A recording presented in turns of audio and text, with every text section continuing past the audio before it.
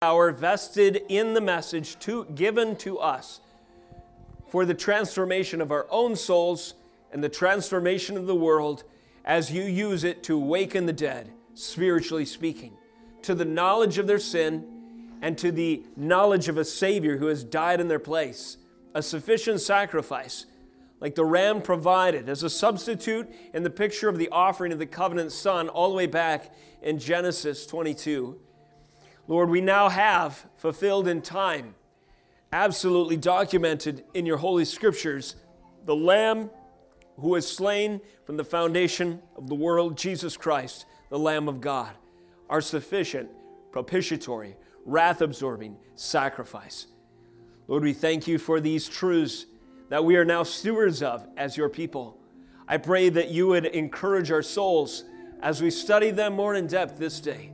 And as we turn to the original proclamation of the meaning and interpretation of the gospel itself from the words of your anointed servant Peter, I pray, Lord, that you would encourage the church as you no doubt did then when they first broke the seal on that scroll, the letter of 1 Peter, and opened it with hands shaking with anticipation because of the difficulty of their hour and the treasured words of hope, and unrolled and read in the hearing of the congregation, this is how you live. These are sufficient means of grace to stand in a day when faith is challenged and to do more, to advance the kingdom in spite of its enemies to the glory of Almighty God. I pray, Lord, that we would just as fervently heed these scriptures even this day, recognizing these letters are for the church of all time. And I pray that we would be faithful to steward and proclaim this same message to the ends of the earth, wherever you call us, until the coming of our Savior and Lord, the consummation of all history. It's in Jesus' holy name we pray. Amen.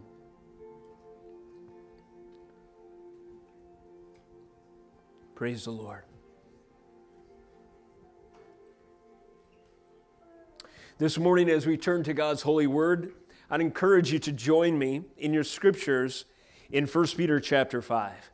It's been a few months since we have been in our series on Communion Sundays, going through this first epistle that Peter has written to the church.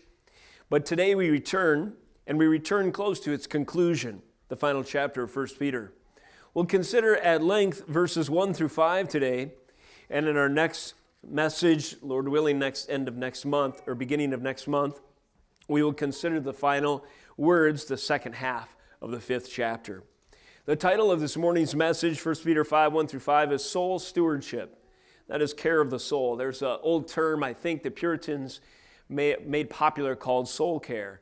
And I like that term. It basically defines the role of the church in large part, to take care of souls, to watch over souls, to be mindful of the conditions whereby the soul remains healthy. And so if you look at 1 Peter as instructions for soul care, you've got a pretty good purpose for the letter, for sure. Soul stewardship, therefore, is the theme of this morning's message as the instructions pertain in 1 Peter 5. The aim of this morning's message, my goal in preaching, is to expound apostolic instruction for legitimate care of souls. To expound Peter's words for the legitimate care of souls, even as we seek to be faithful to that goal in the order and in the direction of our church here, Providence, in Cross Lake, Minnesota. With your Bible open to 1 Peter chapter 5, would you stand with me again this morning out of reverence for God's word and listen as the scriptures are proclaimed in your hearing, beginning in verse 1. 1 Peter 5, verse 1. So I exhort the elders among you, as a fellow elder and a witness of the sufferings of Christ, as well as a partaker in the glory that is going to be revealed. Shepherd the flock of God that is among you, exercising oversight, not under compulsion, but willingly, as God would have you, not for shameful gain, but eagerly, not domineering over those in your charge, but being examples to the flock. And when the chief shepherd appears, you will receive the unfading crown of glory. Likewise, you who are younger, be subject to the elders. Clothe yourselves, all of you, with humility toward one another, for God opposes the proud, but gives grace to the humble. This is the word of God. You may be seated.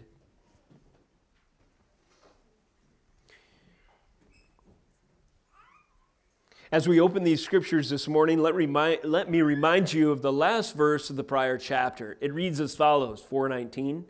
Therefore, let those who suffer according to God's will entrust their souls to a faithful Creator while doing good. A great theme verse. I mentioned this concept of melodic line that I learned in expository preaching.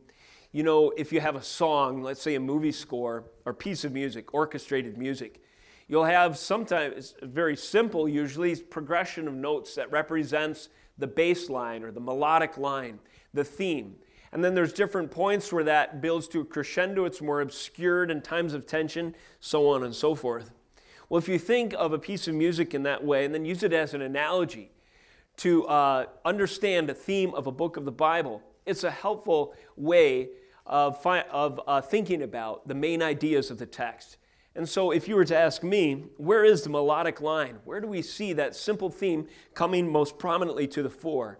I think I would choose chapter 4, verse 19. Let those who suffer according to God's will entrust their souls to a faithful Creator while doing good.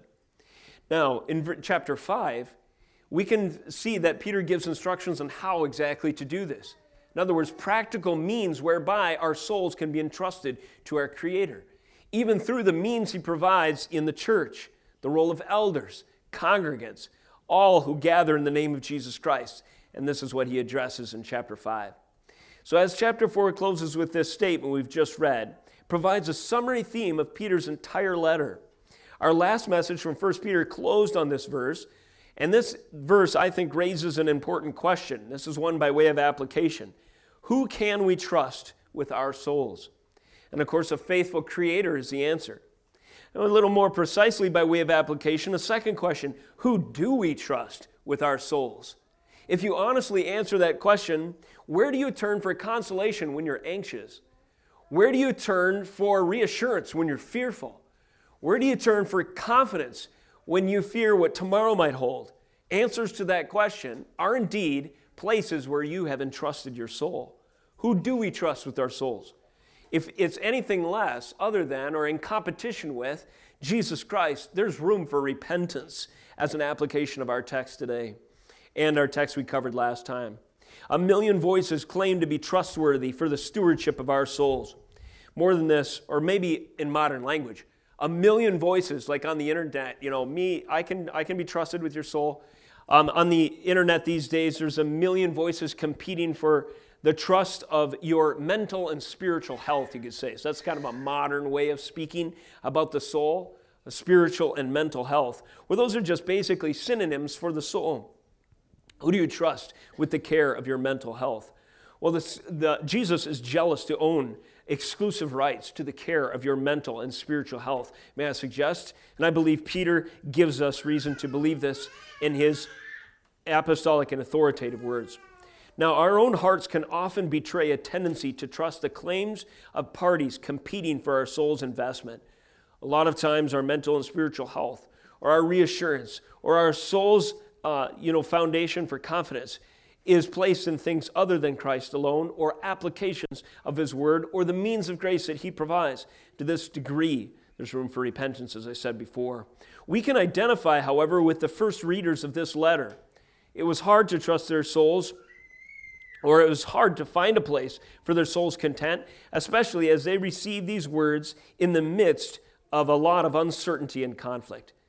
The first audience of this letter, the recipients, who we find in chapter 1, verse 1, to be elect exiles of the dispersion in Pontus, Galatia, Cappadocia, Asia, and Bithynia.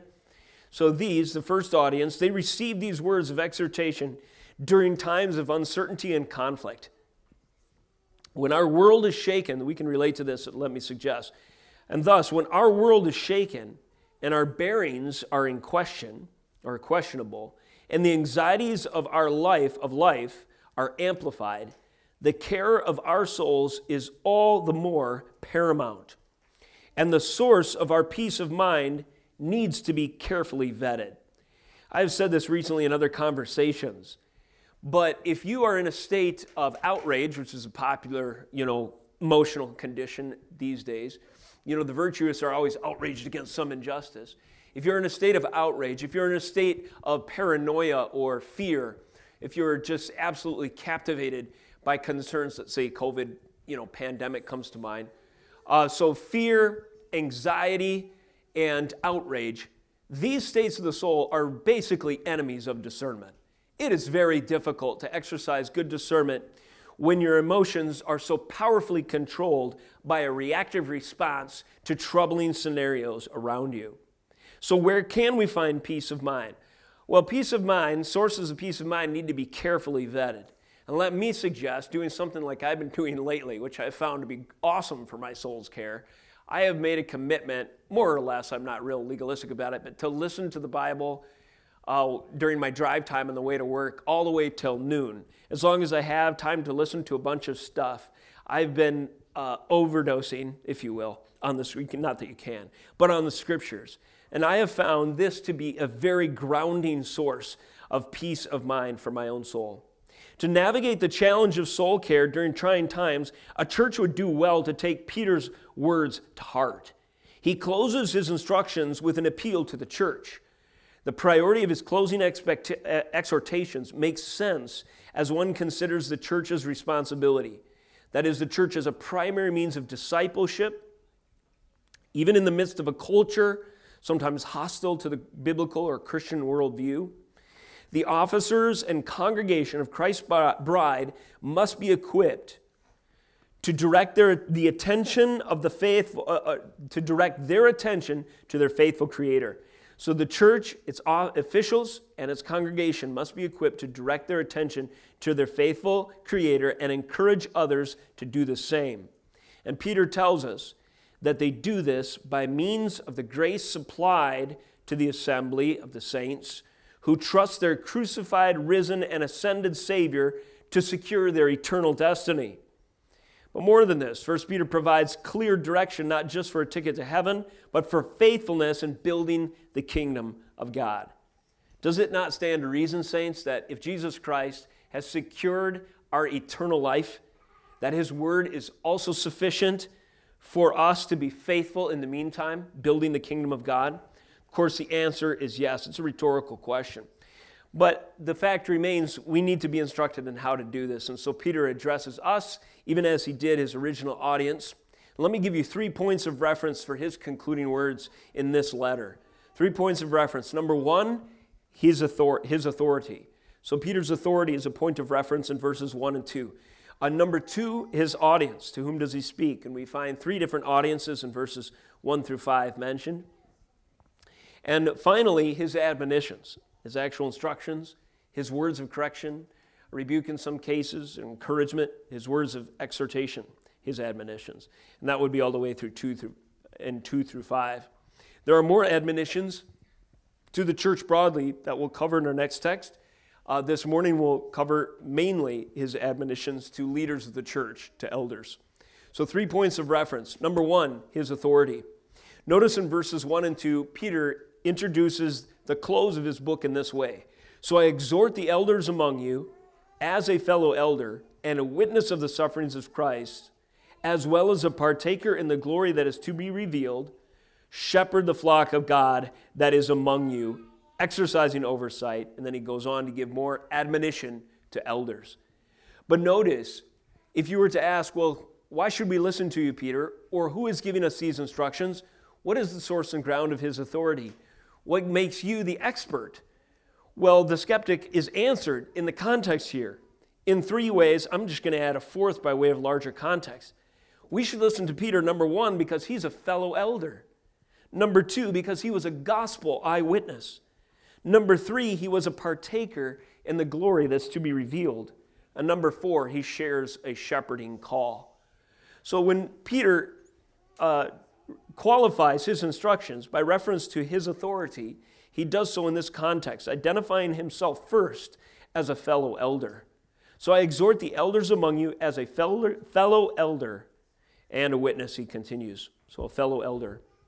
So reprising his brief opening salutation, Peter is going to refer to himself as an apostle in so many words, but it's interesting that he refers to himself as a fellow elder Firstly, notice in chapter 1, verse 1, he introduces his entire letter this way. Peter, an apostle of Jesus Christ, to those who are elect exiles in the dispersion, and then he goes on to mark the regions.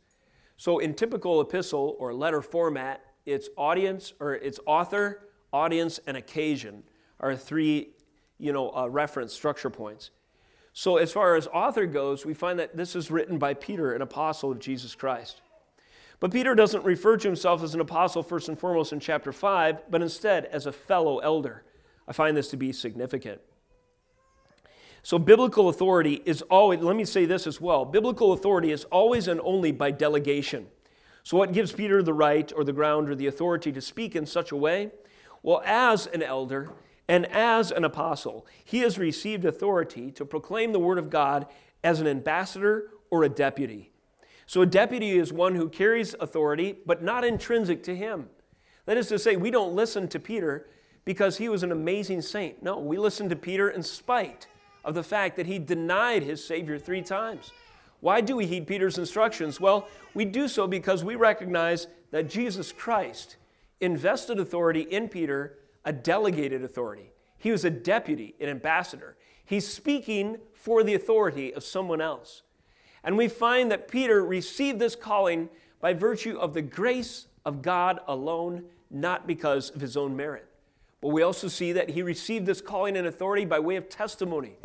There was proof positive evidence that Peter was called to be an apostle, an ambassador, a deputy of Christ's authority in the course of the calling that's recorded in Scripture. In 5 verses 1 and 2, our passage today, referring to authority, he expands his apostolic credentials a little bit. And again, he refers to himself as a fellow elder. Now, rather than pulling rank, do you know what pulling rank is? It's basically playing the card of, my superior office. So, hey, listen to me, I'm an apostle here. Don't forget that. Instead of playing that trump card of apostle, Peter instead refers to himself as an elder. Instead of asserting the sovereignty of the office of apostle, which would be, arguably, his prerogative, indeed, he had special and specific calling as an apostle. Nevertheless, in this instance, he assumes a posture of humility and instruction, speaking from a position of parity, or meaning equal authority, as a fellow elder. And let me suggest the following. Peter's instruction anticipates that the leadership structure of the church after the apostolic age will remain, yet it will change slightly. Are there any living apostles in the sense of the foundational apostles to the church alive today? This is a disputed question today, but let me answer unequivocally no. How do I know this? Well, if you turn to Revelation, you'll see a picture, a picture in visible form of principles that actually ground the entire bride of Jesus Christ. And in that picture are 12 foundation stones. Are there any foundation stones that we should expect to add to the New Jerusalem? The answer is no. Now, what that means is Peter shared a special and a time-specific office as an apostle, and he himself bears the name of one of those foundation stones, so to speak, in that picture of the bride of Christ. However, there would come a day when the last living apostle would die. Kids, do you know who the last living apostle was, the last apostle to die? As far as history records, does anyone know? That would be the Apostle John. After the Apostle John died, did the church immediately say, oh no, the voices of authority are all gone? If we have any tension or conflict, difficulty, heresy, or any challenges in the church, we have no one around which to hold a church council. We might as well just give up now. Now, one answer to this dilemma was the Catholic Church. The Catholic Church holds to a continuing apostolic succession. So the Pope today, according to Roman Catholicism, holds similar vested delegated authority as Peter himself. This is not the view of Jesus Christ, and it's not the view of Peter. No, the apostles, as such, were a one-time event, yet their words are sufficient to govern the church moving forward. Are there leaders in the church today? Yes, but they're elders. They're not apostles. And what is an elder? An elder is one who is called to lead in some sense God's church, either by helping to organize, facilitate, spiritual oversight. We see in here shepherding, proclaiming God's word. The office that I'm filling right now and proclaiming to you God's word is an office calling of an elder, for instance. Yet elders have equal authority among them. So Peter, in anticipating this condition after the last living apostle dies, introduces himself here as a fellow elder. His instruction anticipates the leadership structure that will remain after the last living apostle has gone to his heavenly reward. From the context of early church structure and texts like this in the Bible, we draw this principle of church leadership. There is parity or equality in authority among elders. Now, the other view that I told you, Roman Catholicism, for instance, or other church traditions that hold to it, is called prelacy, a hierarchy of authority. So the higher you are in the chain of command, the more authority you have. Parity versus prelacy. Which one is biblical? Peter himself addresses the church as a fellow elder to demonstrate that parity among eldership is God's purpose and design to govern the church moving forward. Elders are equal in authority, accountable and answerable to one another. Though they may be diverse in some ways, like gifting, not every elder is given the same gift, let's say, to administer things. I'm not very good at that. Or to preach what the gift I'm operating in now. There can be diversity in these kinds of giftings.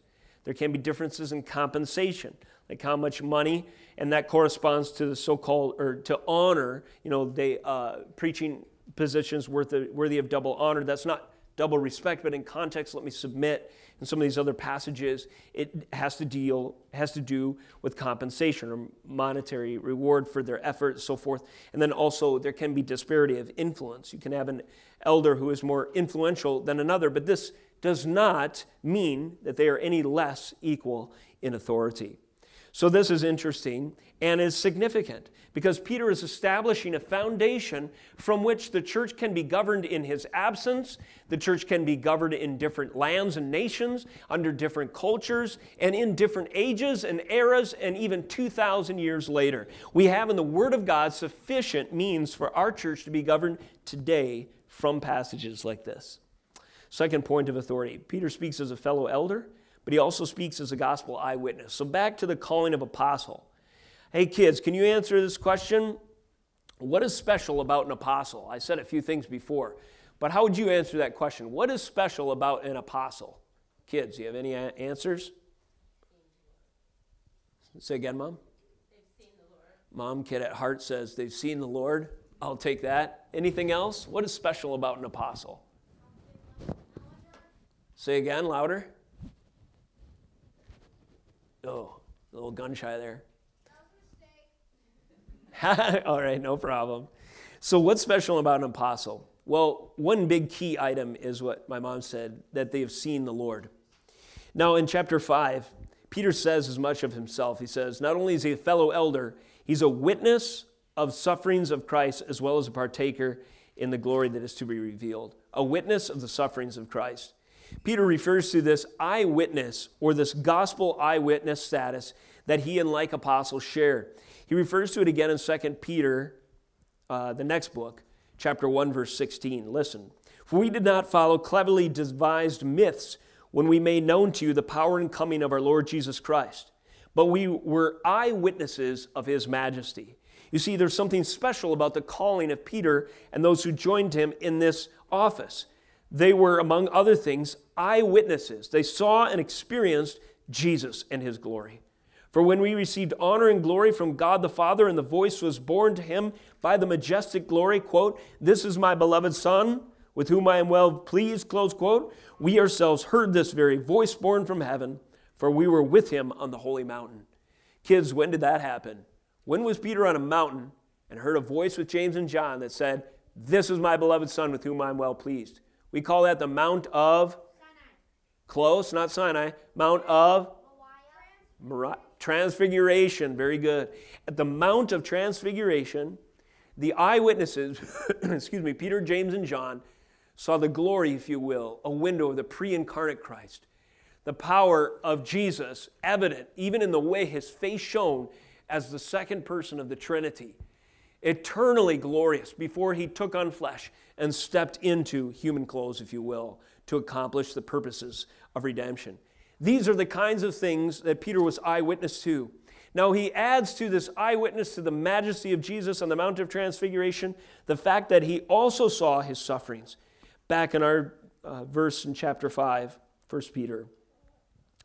He says, I'm a fellow elder and a witness of the sufferings of Christ, a gospel eyewitness.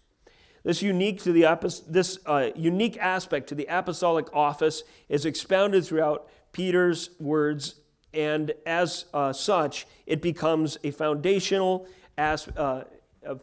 qualification, if you will. The credentials of the apostles are marked by this. They were gospel eyewitnesses. So why should we listen to Peter?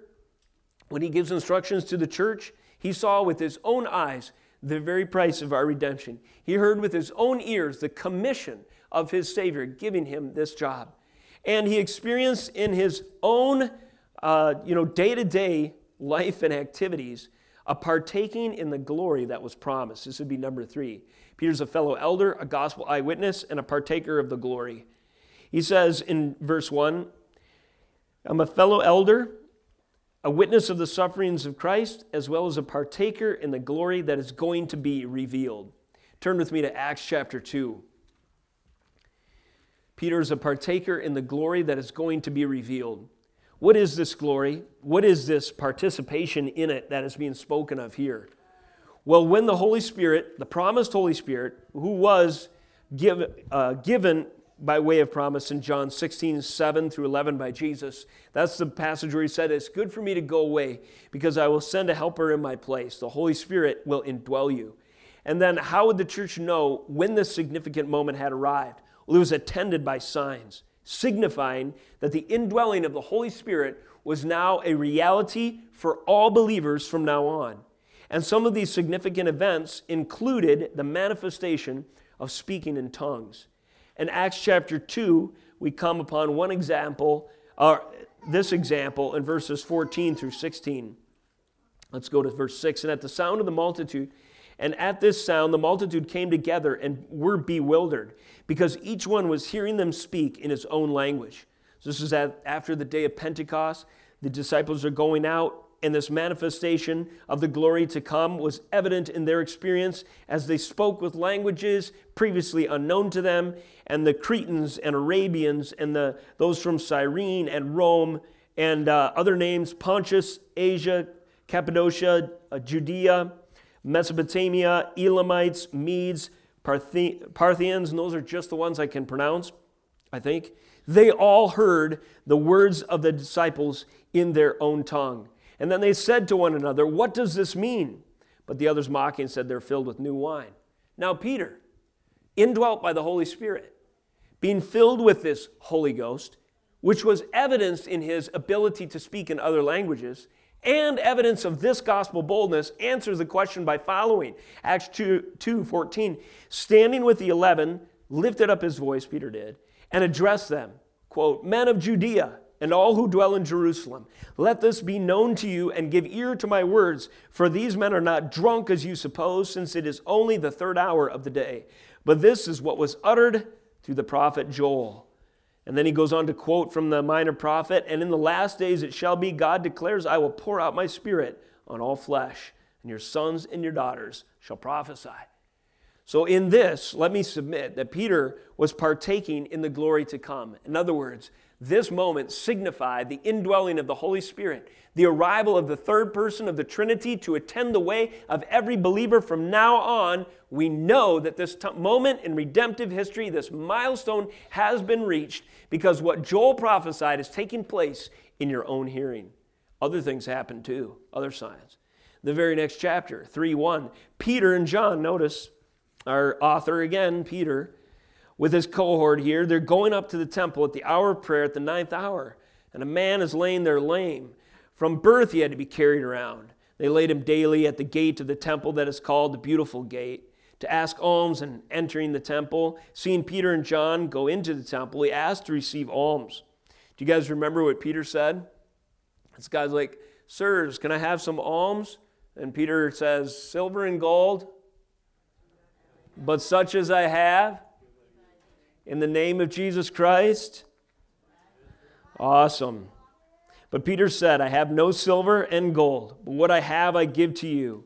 In the name of Jesus Christ of Nazareth, rise up and walk. Kids, what happened next? Yeah, so Peter took him by the right hand, raises him up, and immediately his feet and ankles were made strong. And the guy was super excited. Verse 8, and leaping up, he stood and began to walk and entered the temple with them, walking and leaping and praising God. He didn't even need physical therapy. Instantly walking and leaping and praising God. What did Peter have to give to this man? He had partaken in the glory to come. And the glory of the Holy Spirit signified by signs, wonders, miracles, tongues, etc. He gave a portion of this man, so to speak, in this healing. So this is a point of reference for Peter. And this is how we put two and two together, may I suggest. The same power that can signify the Holy Spirit's arrival and raise a man lame from birth to walk and to leap and to praise God at the temple gate beautiful, that same Holy Spirit can equip a church beleaguered in times of uncertainty and conflict to stand firm on the gospel, unshaken and unwavering. Now, we've mistakenly sometimes assumed that the power to raise the dead or make the lame walk is more amazing than the power to endure to still love Jesus when the whole culture hates you for it, or most of the culture hates you for it. Not so. How many of you know somebody or a handful of people, maybe many people, who once confessed Christ and have fallen away? Just nod your head for a moment if you know people like that. There's people nodding all over this tiny congregation. You know, I remember growing up in the zeal of youth and having a strong youth group program in our church back in the day, or the church that I attended youth group at, and so on and so forth. And if you ask me, in those moments of worship being at a fevered pitch, and us talking about our mutual commitment to Christ, and the only thing, that we would discuss in moments like this, supercharged after your latest, spiritually themed summer camp, is whether we were going to be a preacher or a missionary. And if someone asked me at the time, where will you all be in 30 years? Has it been that long? 20 years, somewhere in between there. And how the percentage that had fallen away, I would have not believed it for a moment. Nevertheless, sadly, it is true. The amount of apostate people in my own experience that I grew up with that once confessed Christ is heartbreaking. And you ever wake up and think to yourself, almost scared, why am I still standing in the truth? Well, the answer is the same as what Peter said. You have become a partaker in the glory to come. The Holy Spirit is keeping you. And it's no less miraculous than a lame man walking. After all, what would it profit a man to gain the use of his legs to walk and leap? Lots of people can walk and jump that will walk and jump their way all the way to hell. But how much greater is the miracle of preservation of the Holy Spirit indwelling you to keep you enduring and loving Jesus Christ, even when most of the culture says it's hate speech or whatever the latest epithet is against his church. So Peter says, by these means and authority, transferring onto you, I'm giving you means of grace by which to stand. And this is greatly encouraging for the church, and as I say, for our own church, because we can relate to many of the conditions that plagued the early church then. Finally, there's a shepherding call that reinforces Peter's words. For this, turn to John 21. Now, Peter, why should we listen to him? Well, he's going to give advice on shepherding shortly here. And we should listen to Peter in part because he was called to be a shepherd himself, and he was called by the great shepherd himself. So Peter knows what he's talking about.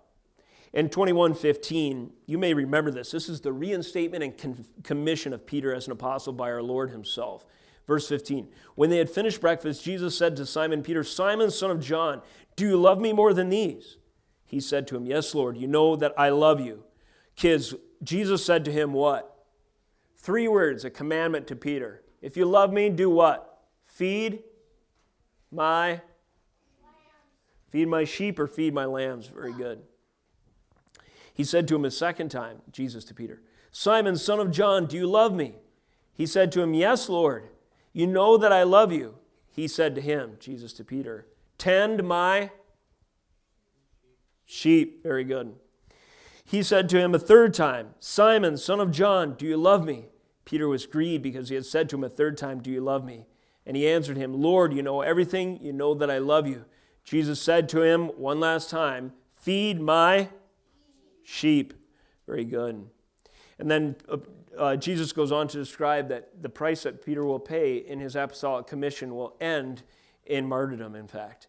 Now, if Peter had been given the commission to feed sheep 3 times by Jesus, reinstating him to an apostolic office and giving him his marching orders, this is greatly encouraging to the church. Peter was called to be a shepherd. What do shepherds do? They feed the sheep, and they guard the flock against its enemies. And Peter did both by identifying false teaching, establishing them in sound doctrine, and feeding them the gospel, a steady diet all through his writings over and over again. So that's a point of reference for Peter's concluding words. We should listen to him. He is a voice of authority, inasmuch as he's a fellow elder, a gospel eyewitness, a partaker in glory, and himself has a shepherding call. Next, and more briefly, who is his audience? Well, there are 3 categories of audience that we can see here. First of all, he's going to speak to the elders. Secondly, to younger congregants. And third, to the church collectively. I exhort the elders among you, 5:1, as a fellow elder and a witness of the sufferings of Christ, as well as a partaker in the glory that is going to be revealed. And then here's his instructions to the elders. Verse 2, shepherd the flock of God that is among you, exercising oversight, and so on. But his audience is not restricted in this passage to elders. He goes on to say in verse 5, likewise, you who are younger, be subject to the elders. And then let's add a third category in the same verse. Clothe yourselves, all of you, with humility towards one another. So there's 3 categories of hearers, if you will, readers of his words are written to. Elders, younger congregants, and the church collectively. First of all, as to elders, it strikes me that when it comes to sins in leadership, there are 2 motives stemming from our sinful condition that tend to corrupt institutional leadership. And I suggest Peter addresses both of them and cuts them off, heads them off at the pass. And those 2 perennial sins, common sins for those called to any type of leadership are as follows: passivity and power. If you're called to be a leader and you are walking in the flesh, you will tend to sin in one of 2 ways, may I suggest. Being passive as to that call or seeking power for oneself. Passivity. It's an abdication or it's shirking. It's not being faithful to responsibility. An abdication of responsibility. Just not doing what God has called you to do. Being shy in this regard. Now think of the sin of Adam. Adam was called to be a leader, a steward. He was called to steward the whole earth, in fact, and certainly his wife's own soul. And God had a relationship with Adam himself, had a calling to be a leader in this world that God had established and created, and the conditions of his life hinged upon obedience to that call. And what was Adam's sin in this regard? Passive. He abdicated his responsibility to clearly draw a line in the sand and say, serpent, this far and no farther. You cross this line, crush your head with my heel. Second Adam did that. When the serpent crossed the line in God's purposes in all history and began to transgress God's law and raise himself as an authority above the Lord, the second Adam did the right thing. He didn't abdicate his responsibility. He stamped on his head at Calvary. Now so that would be the first sin that is associated with leadership call. The second is power. If we don't sin in this way, we may in another. The sin of power is tyrannical lust, pursuit of self-interest at the expense of others. It could be, and simply uses one's position to exploit it for his own gain. So what is the lust of power? It's exploiting one's position or office as leader at the expense of others for one's own gain.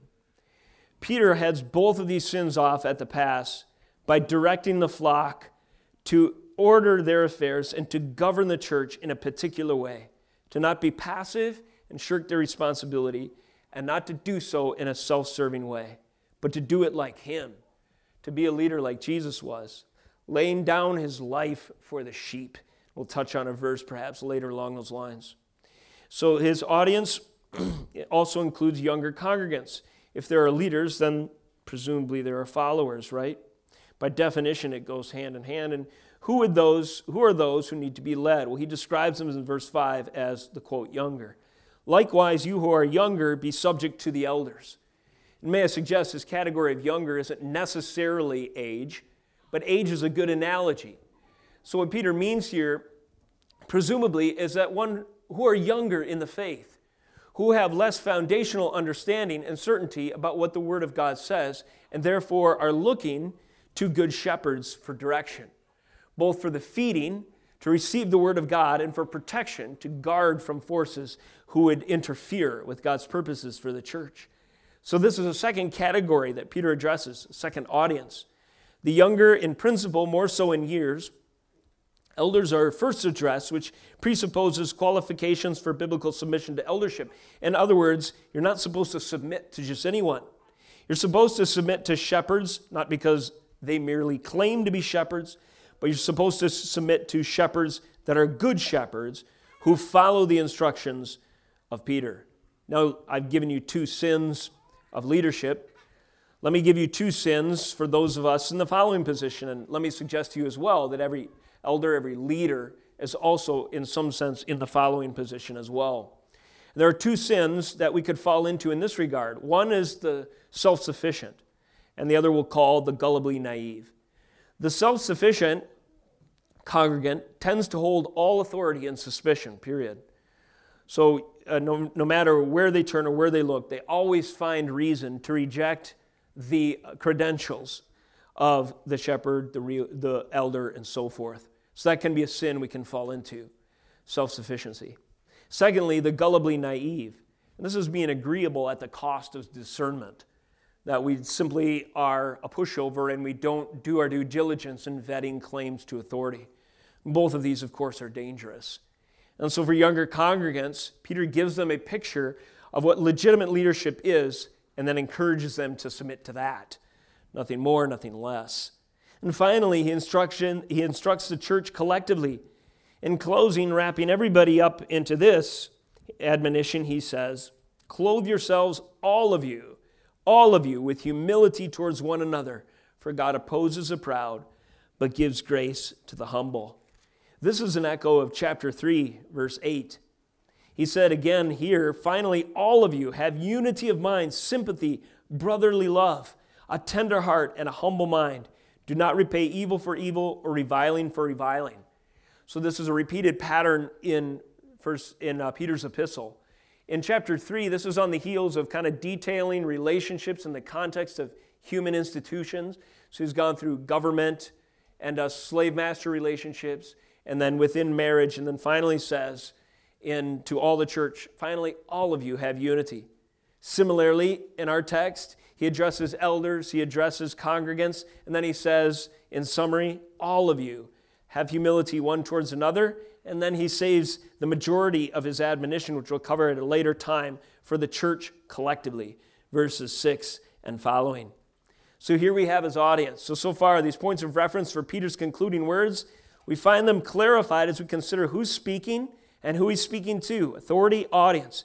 And finally, let's close with his admonitions, especially to elders, in verses 2 through 5.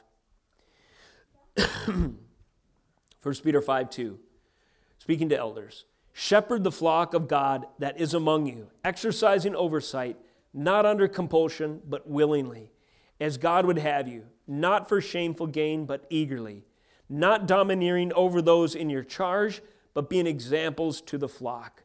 And when the chief shepherd appears, you will receive the unfading crown of glory. Does the crown of glory come with the leadership call? No. It comes as a result of being faithful to the thankless, self-sacrificing, servant, slave calling of biblical leadership. One of the huge, I really hate stuff on books on leadership. I probably said this to you before. But leadership, in the influencing of people toward a particular end is a real obsession with our culture. And I kind of really, it just rubs me the wrong way. It's one of my pet peeves, principles of leadership. And I'm sure the shelf at any given bookstore is really big on how to basically persuade people in your direction. But the reason that I reject that out of hand is from what Peter instructs me. A leader is not, by definition, one who persuades others, but instead it's one who is faithful to the calling. And there are great leaders in Scripture who didn't convert a single soul. And God used as actually a voice of judgment to harden the hearts of the hearers. Isaiah, Jeremiah, and some of Jesus' own listeners among them. Now, there's no secular book on leadership that would say, here's a good way to turn people off to your message. No, that's never one of the tools in the box of how to make friends, influence people, and persuade the masses. Nevertheless, it is a legitimate call of leadership at certain times. And why? Because there are moments in the providence of God where the hearts of a culture are so hard that those who are receptive to the truth are a very small remnant indeed. Will you still heed the call to be a leader even if there is no crown of glory in it and most people hate you for it? And I'm preaching to you as well because you may not be called to be an elder in the church, but every Christian is called to be an ambassador of the gospel in some sense. But let me tell you, in our culture, there's no glory in it.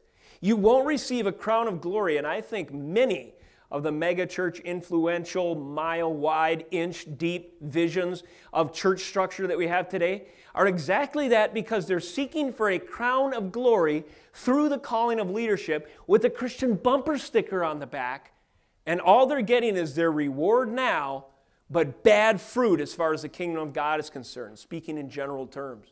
If you want to be faithful, you got to do what Jesus did. You got to be willing to proclaim the truth, even if it makes men hate you. And this is our call. He said, I've come not to bring peace, but a sword. And my gospel will turn, in some cases, parents against children. Closest of family members may pay a high price for taking up my cross and following me. Are you willing to do it? When he speaks to elders, he speaks in two categories. He gives negative commands and positive ones. So don't do it this way and do it this other way. So we are to lead elders and those who are called to any leadership call, not under compulsion, but willingly as the Lord would have you. Not under compulsion. Make sure your heart is in it.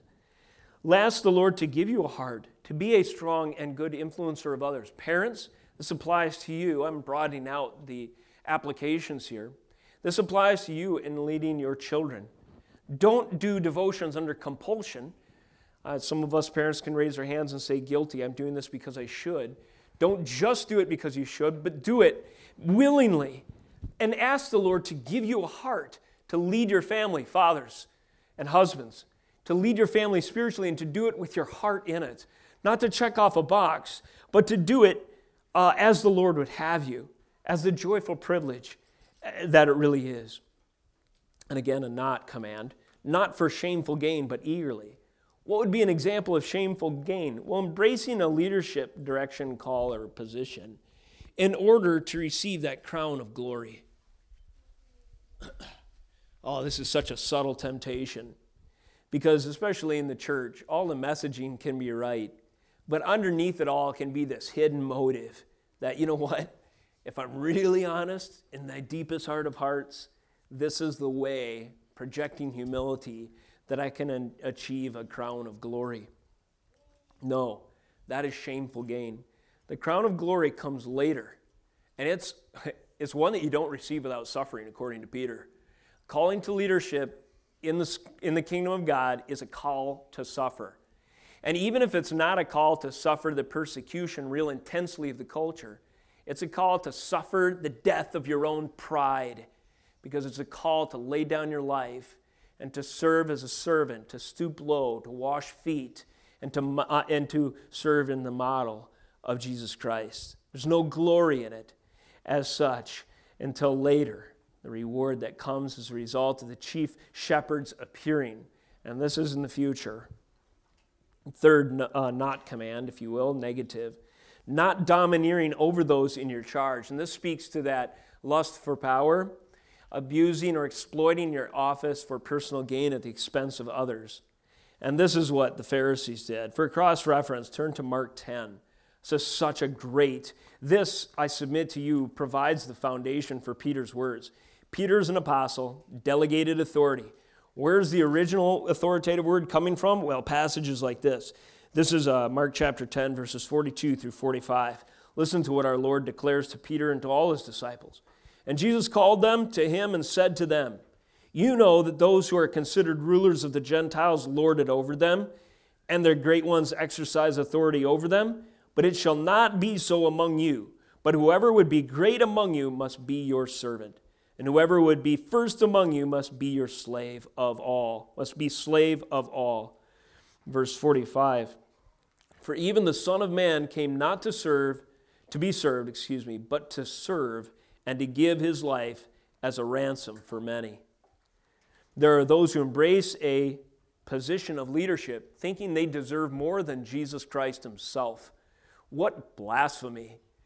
Do you deserve all the accolades and the intrinsic crown of glory that comes from reveling in the power of a position? Absolutely not. Jesus, as our example, laid down his life, stooped low and condescended. He took on the form of a servant and was not impressive to most, but in so doing, he did receive the crown of God's glory later. And so this is the call. Don't do these things under compulsion. Don't do them for shameful gain. Don't be domineering over those in your charge. But on the contrary, the positive commands, be shepherds, overseers, and examples. And to the young, he goes on to say, submit yourself to good shepherds, in so many words. Don't do this under compulsion, or verse 2, shepherding the flock of God that is among you, exercising oversight. So be an overseer. Be mindful of conditions that might affect your flock or for those under your charge. So you always have that watchful eye, guarding the premises, making sure that the enemy is not encroaching upon the lines, establishing a strong and fortified perimeter through the means of God's grace that he supplies. This means being mindful of potential threats to the church that come by way, I would say, primarily of cultural trends these days that infect the preaching, the clarity of the gospel, and its unadulterated authority as we have it from Scripture. But also to shepherd the flock, as we said before, this means good feeding. Feeding the sheep well, feeding them from the Scriptures, directly from the Word of God, not from your clever insights or life experience. A pastor who tells more stories than he expounds God's Word, may I suggest, may not be giving the best diet, may be full of that hydrogenated something or other, or that corn syrup, everything my wife hates to her credit on the labels of a Twinkie and whatnot. So the shepherd but rather shepherd the flock of God that is among you, exercising oversight. What does a good shepherd do? Many things. Feed, protect. One of the pictures of shepherd that I love the most is the shepherd as the door. Jesus says in one of his gospel analogies, I am the door. And there's a picture in the Near East of shepherding protocol, or whatever you call it, where a lot of times you'd have an enclosure and there'd be no swinging door, traditionally as we know it on hinges, no electric fence, no razor wire on the top, but an alert shepherd. And that shepherd would often, imagine this and a gap here, a shepherd would often rest lightly, sleep lightly as the door of the sheepfold. Recently I saw a video, and it was a good example of a shepherd being the door to his congregation, if you will. I can't commend the shepherd on any of his doctrine because I just don't know it. But maybe you've seen the video. A preacher with an accent in Canada whose very service, while he was preaching, I assume, or conducting the affairs of the church, was invaded by illegitimate authorities. The state, in the form of the police, come in, barge through the door, and demand, I suppose, that the congregation cease and desist. Why? You guessed it, COVID restrictions. Well, they had just breached, if you will, in some form, the door of the sheepfold that this shepherd is called to guard. And what does he say? And he was later interviewed, and thanks, brothers, for sending me this example of an illustration by way of video. In an interview, he said, we need to learn 3 words, no, get out. And I say to that, amen. Because this pastor, in this instance, was being the door. He's saying, sorry, you cannot encroach upon the door of worship at this church. Here, I hope you're reassured to know that we've had some discussions of what might happen even in our congregation if our actual service was being invaded by illegitimate authorities. What if the county sheriff showed up, whoop, whoop, and the flashing lights in the parking lot, they stop right there, they come in and they say, we're sorry, you're going to have to cease and desist, you are in violation of COVID orders. We kind of talk through a possible scenario, right? And so some of the elders in the church would first reason with them and say, no, we are here on our constitutional legitimate right to assemble, and this is a place where we worship Jesus Christ. They're out there guarding the door. If that didn't work, then eventually everybody could go out to the parking lot. But I am not going to stop preaching. That's the commitment I made to the elders at this church. I will not stop preaching until I'm physically forced, and if they force me, so be it. But I believe that is the proclamation of God's word is serious enough that we need to find the place to draw the line in the sand. And then if an illegitimate authority wants to step over it, we're not going to abdicate our responsibility. We're going to say, nope, I'm sorry. As far as this domain is concerned, I have a responsibility to take charge or to do right by this flock, and I will not have their feeding time interrupted by an illegitimate authority. So anyways, these are applications that may become more relevant, and certainly our friends to the north are experiencing these kinds of tests right now. Good shepherding sometimes means being confrontational. Doesn't mean being domineering over your flock, but it certainly means being domineering over the wolves, and domineering over the enemies who would seek to do damage to God's church. So Peter speaks this way to the elders, and he speaks in these shepherding terms. And then he encourages the young. He says, likewise, you who are younger, be subject to the elders. Clothe yourselves, all of you. This is the third category, with humility, one towards another. So the young, those who are among the congregants, younger in the faith, do not be self-sufficient, tending to hold all authority in suspicion, neither be gullibly naive, agreeable at the cost of discernment. Rather, find that expression of shepherding which best fits Peter's admonitions and be willing to join in the cause of guarding Christ's church from its enemies within and without. Within, waging war on our own sin. Without, declaring the authority of Jesus Christ even over kings and people who would seek to shut down with illegitimate law the gathering of the precious saints of God. Now finally, as Peter wraps up these words, he gives a charge and a call for all of us to embrace humility. Clothe yourselves, all of you, with humility towards one another. And this picture of clothing oneself is to embrace an identity, is to put on something that now defines you. And so humility is supposed to be an identity that defines us and establishes as a good adjective to describe our interactions with one another, the love that God gives believers. And this is a powerful tool. It's a tool that will give the church grace to stand in days of uncertainty and conflict. And he says in verse 6, humble yourselves therefore under the mighty hand of God, so at the proper time he may exalt you. And notice, you'll see that pattern just like in leadership. If a leader humbles himself, being willing to suffer even a lack of influence for Christ's name's sake, in the proper time the chief shepherd will appear and give him an unfading crown of glory. Likewise, to all, if you put on humility and humble yourself under the mighty hand of God, submit to him as your authority, your lawgiver, your truth standard. At the proper time, he may exalt you. Where does Peter get this suffering unto glory? He gets it from the gospel. Leaders are supposed to be good examples. He has said, being examples to the flock so that when the chief shepherd appears and so on. And who gave us the example of suffering unto glory? Jesus did.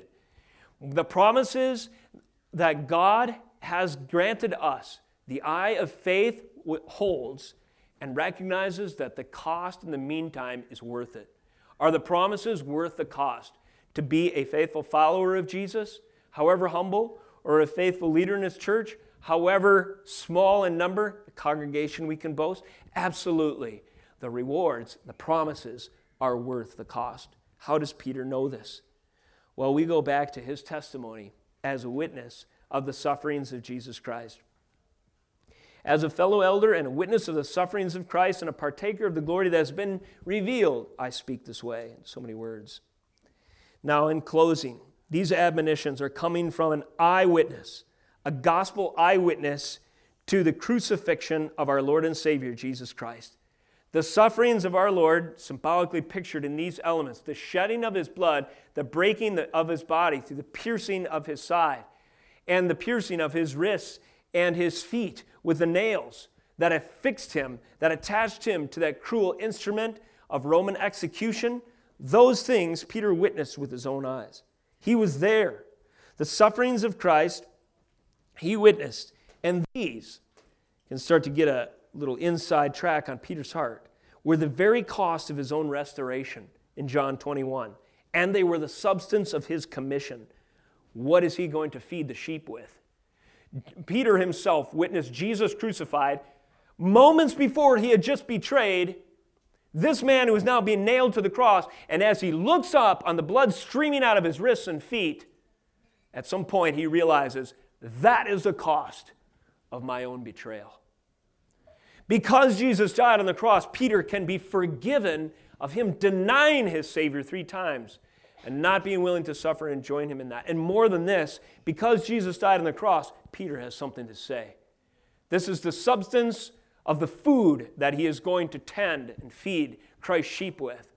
Jesus Christ died, buried, resurrected, ascended. Time and again, Peter feeds the sheep. He tends to the flock as we read his scriptures with this message over and over again.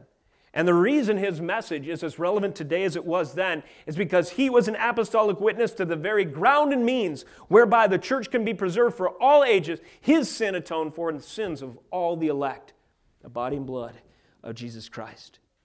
Now, as we think about this, we might wish that we were there.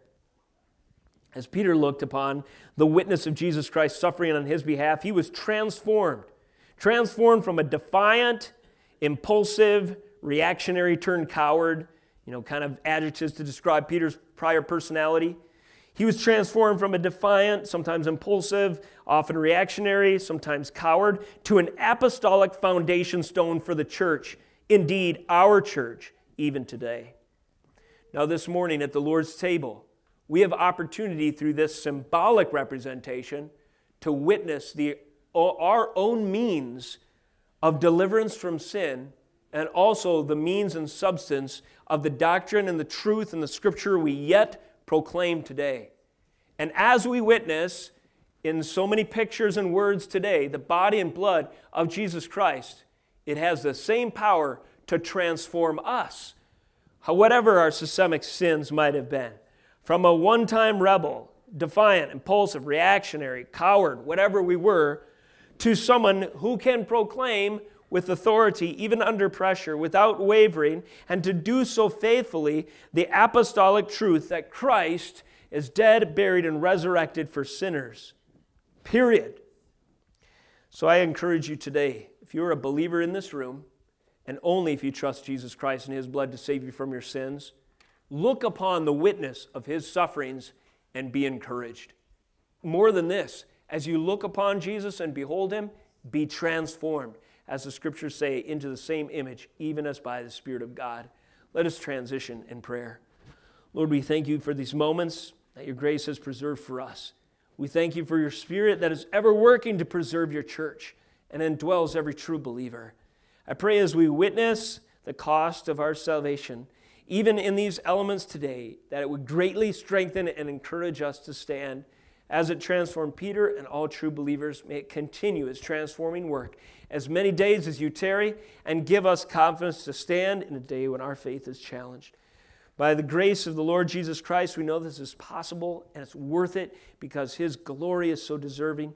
We pray that he would be magnified through the witness of his ever-sanctified church.